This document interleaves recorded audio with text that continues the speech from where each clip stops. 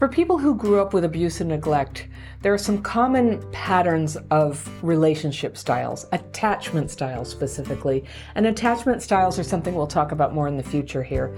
But it's a theory that related to the way that we are raised, we end up with sort of one or another styles of attaching to other people, kind of based on how it was with our parents. And so some people have what's called an avoidant attachment style, and some people have something more like an anxious or fearful style. And what you can end up with as a dynamic in a relationship is one person who's always shutting down and pulling back, and one who's always sort of chasing after them.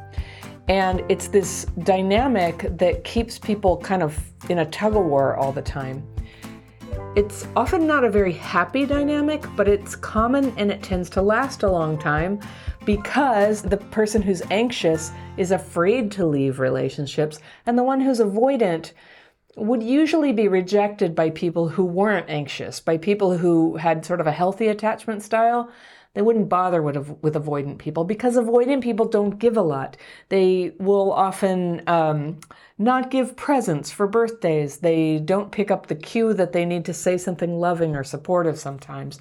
They will disappear for days at a time because they feel overwhelmed by the contact. They're not necessarily bad people, but they can be very difficult as partners. Now, the good news is that avoidant and anxious people can come together. They can meet in the middle, and it can be a better relationship than what you have right now. But sometimes the attachment style combined with who the people are and what they're made of is just not a good deal. So I have a letter today from someone I will call Vanessa, and she has been in a relationship with an avoidant person, and she feels really guilty. And I want to read the letter, and we'll talk about what she said, and we'll unpack it in a second reading. All right, here we go. Vanessa says, "Hi, Anna. I believe I have complex PTSD. I've dealt with low self-esteem for as long as I can remember, and I've not had much luck or success in the relationship department. My mother died when I was 9, and my father was very inconsistent and almost non-existent in my life. This developed an intense abandonment wound and an incredible sense of fear. I was in an on-again, off-again, long-distance relationship with someone who also has an abandonment wound. He dealt with his issues with avoidance, which was new for me and incredibly scary. When I pulled away, I would state that I was leaving the relationship, even though I didn't want to. That was the only solution that felt safe in the moment. When I broke up with him," she puts quotes around it, "he would block me, and then I would panic and then go back. This happened several times over 3 years until he broke up with me almost a year ago. Over the past year, he shared that he loves me and would like to rebuild trust while dating other people and not being exclusive. Throughout our time together, I was very hurt by his lack of effort at times." Wait, we got to go back and circle that. While dating and not being exclusive. Okay. That was bothering me. You know we're coming back to that. Okay. "Throughout our time together, I was very hurt by his lack of effort at times, and he would blame me for the state of our connection and relationship. A few weeks ago, I told him that I couldn't do it. I couldn't be in a space where we were trying to rebuild trust, doing relationship things, while I know that he's dating other women. He got angry, said goodbye, and blocked me. My question is, how do I process the guilt? On the other hand, I know that I didn't receive the effort, support, and attention that I wanted and deserved throughout the relationship. On the other hand, I sometimes feel that I caused it. And this is keeping me from moving on at the moment, as the guilt I feel is sometimes overbearing. Your advice, please." All right, Vanessa. Thank you so much for this. I think this is a really, really common pattern. And Vanessa, what you describe of having low self-esteem, having your mom die when you were 9, that is quite serious, and your father being inconsistent and almost non-existent in your life. You know, anybody going through that would probably have some difficulty forming close relationships with somebody in adulthood. So all of this is normal.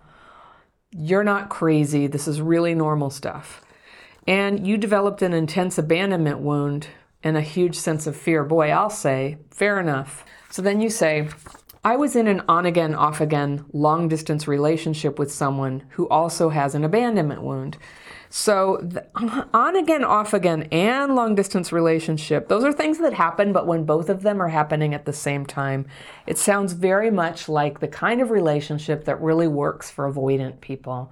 They're not too close, and they can break up anytime and come back together. And often, on-again, off-again is what is the sort of nice way of saying a trauma bond relationship. And that's what I hear going on here, where that every time somebody objects to something, the other one ends it and blocks the other person, blocks them as if they're a menace, as if they're a threat.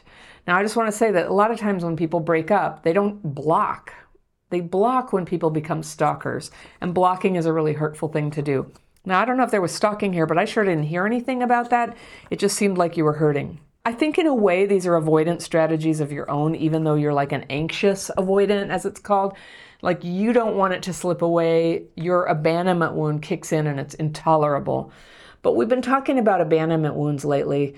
And the worst thing is that they're really common for us. And so we get this very intense thing called abandonment melange. Pete Walker named it that. Of a super strong feeling of rage, grief, and panic all at once. It's like this terrible emotional reality that comes down.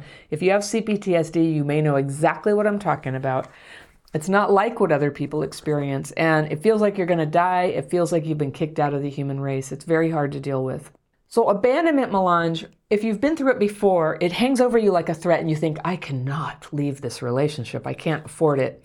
And so what often happens is when you feel like leaving, it kicks off abandonment melange so strong, it puts you into a deeply dysregulated or maybe dissociated feeling. Have you ever had that? Where you get the feeling that you want to leave, and then you find yourself taking extreme measures to end the relationship immediately. Packing a suitcase, blocking the person, that kind of thing. That's it. It's over. I'm out the door. And it's very abrupt and it's sort of over the top. All right. That is a dysregulated response. And it is my experience and my theory that a lot of what's happening in that kind of response is that the abandonment wound is kicked off even by the thought of leaving. The other person doesn't even have to say they're leaving. You just think to yourself, I don't want to put up with this. And then, whoops, you go into that abandonment melange. And the feeling is so intense that you feel like you have to do anything to make it stop. And it can be very deceiving. Like even if it is a bad relationship, even if you do want to get out, the sense of urgency is usually not really accurate perception, or the sense of threat, like you need to block somebody. So he eventually did that to you. I don't know. I can't really speak for him about that, but I'll speak for you that a couple times you had done that. And he may be a very avoidant person. I know what that's like. It's hard, and you hadn't learned to meet in the middle, and eventually he wasn't going to do that with you, and we'll talk about that. But you ended up kind of pulling that trigger of like, that's it, it's over, block. So if you want a relationship with somebody and you're serious about it, I would just say it's so important to control that impulse to go to the extreme shutdown block, because what that is, to make a threat that you're ending the relationship when that's not really what you mean, is emotional abuse. And so a healthy person isn't going to put up with that. You're not going to end up in a relationship with a healthy person. An unhealthy person might put up with it, and it's going to take them down a notch. It's just a bad thing to do, to make threats you don't intend to carry out. I totally understand it. And it's what happens when we're dysregulated and dissociated. But I'm here to tell you from experience, once you know the name for that, you can become aware when it's happening. You can say, okay, I'm having that intense feeling. This is abandonment melange that Anna told me about. It's only abandonment melange. This is going to pass, and I'm going to use my tools to care for myself until it does. And one of those tools is I'm not going to make any decisions. I'm not going to make any proclamations. I'm not even going to talk to the person I'm upset with right now and feeling abandoned by. So you can, in those moments, use a phrase like, I'm having a really intense emotional reaction right now, and I don't want to make any decisions or say anything right now. I'm going to take a day to collect myself, or an hour, or whatever you need. And then I'm going to get back to you. Let's talk about this. You can say that, and your options remain open. You haven't overreacted. You can still end the relationship, but you can end it consciously. And I just want to say that if a relationship ever needs to be ended, it can be done slowly and consciously. And the only exception to that is if you're in danger. If the person is being abusive or violent, you just get out of there by any means necessary. But normally, just when you're in a conflict situation or somebody's really let you down, you don't have to make a rash decision about it. Sometimes it feels like that's going to make you feel better. But really what it does is it triggers all this guilt in you that you did something wrong and it's vague. I totally get you ending this relationship. I don't think that was a wrong call. It's just that the manner that you did it, that it wasn't considered, it was abrupt, you hadn't really worked out the communication around it, feels like incomplete. So we'll come back to what to do about that. But I want to talk about this guy's idea. He loves you and he wants to rebuild trust while dating other people. And just right there, I just want to say, no matter how great he is, the fact that he thinks you can do that is it's just not very wise. I totally agree with you. It's not possible to rebuild trust while dating other people. Those two things are mutually exclusive. If you're going to rebuild trust that you're going to stay together, that's what you're going to do. Now, I kind of see where he's coming from. Like, I don't want to commit myself to this. I don't want to have all my eggs in this basket. I would like to give it another chance, but I'm scared to sort of let go of the new things I have going on. So I get his motive for that, but I think it's unwise, and I don't think you should say yes to it correctly as you perceive. It would actually it would take whatever trust or goodwill there was there and grind it into a pulp and become a very bad memory in your life of what happened with that guy. So I think you can pull back. And in fact, if he loves you, you setting a boundary, yay, the B word, you setting a boundary and just like, yeah, if you're ever not dating anybody and you want to have that conversation, let me know. We can have that conversation and see if that's something we want to pursue. But no thanks. While you're dating other people, I know that's not going to be good for me. That's all you have to say. And I'm just saying that a lot of people, if they love you, will change what's going on because they respect what you're saying and on some level they get it. And if there's any sort of confusion or drama around you setting that boundary, forget the guy. I'm telling you, that's not irrational. It's very rational to just say, yeah, I might be open to that, but not like this.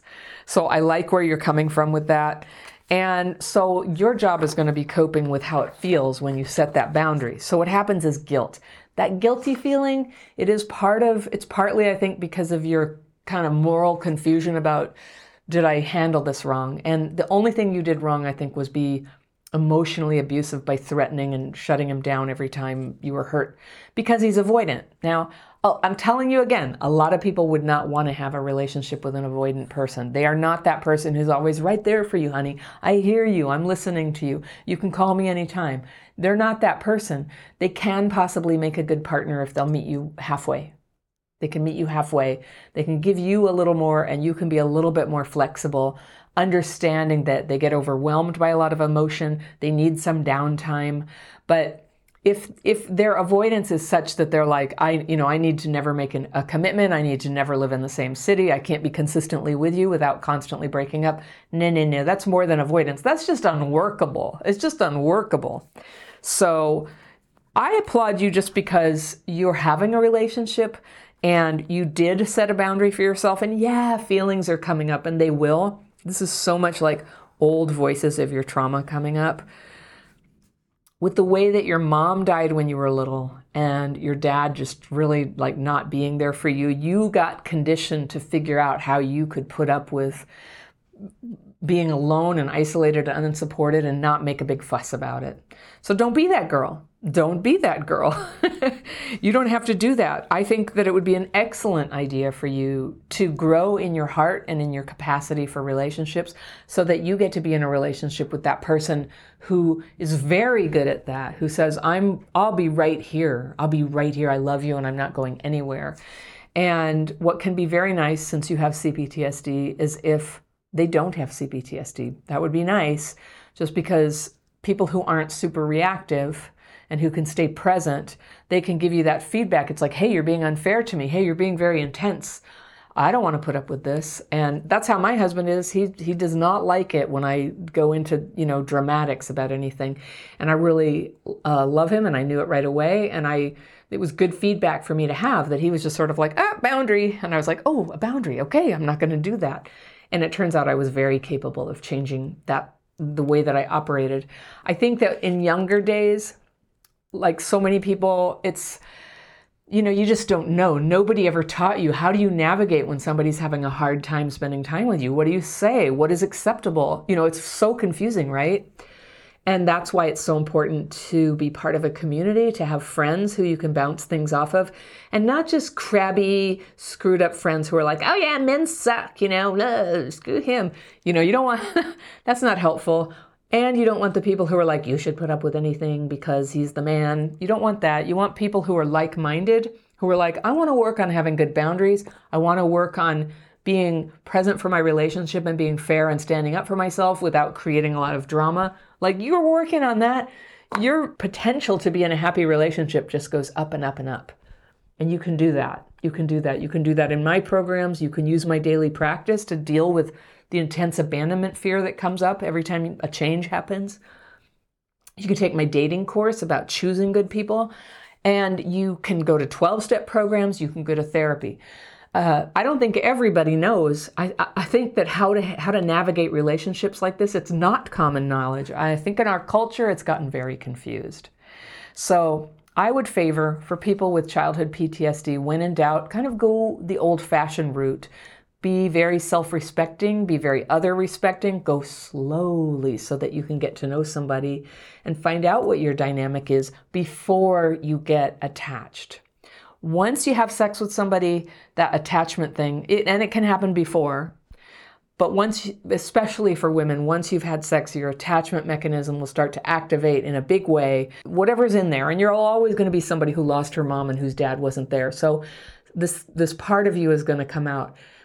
If you are with somebody who's known you a long time, who really loves you and has demonstrated that to you and told you that, who has demonstrated that they can stay with you even when things are awkward, even when people are unsure, that they can hang in there with that, I just wanted you to put that into your mind, that one day you can wake up with somebody, and even though you feel triggered and it's hard for you, they're still there for you. And there's no need for anybody to pack their suitcases. You don't have to block anybody. You can talk it through. And talking it through is sometimes the PhD level of having relationships. It can be very hard. That's what a lot of our PTSD reactions are for, is ways that we coped with situations where we never had a chance to talk it through. So dating is your opportunity to learn that communication. Dating somebody who agrees to go slowly with you. Ooh, you don't have like sex to band-aid over everything. You learn to talk it through and grow close and know that that person's there for you. And that's how your abandonment wound can be cared for, can be handled tenderly. And I just want to put this out there, I sometimes do, that while relationships can't fix everything, when you find a good one and you've developed it in a healthy pace and it's got true depth to it, it is so healing. The bad things that happened when you were a kid can now be helped, and the way that you struggle can now be helped because you have somebody who loves you and who's solid for you. Now, there's a lot of stuff to work out. It's not easy for people who are avoidant or used to slamming the door every time stuff gets hard.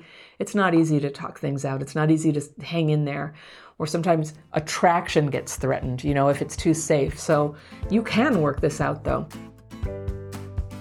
Thank you so much for listening.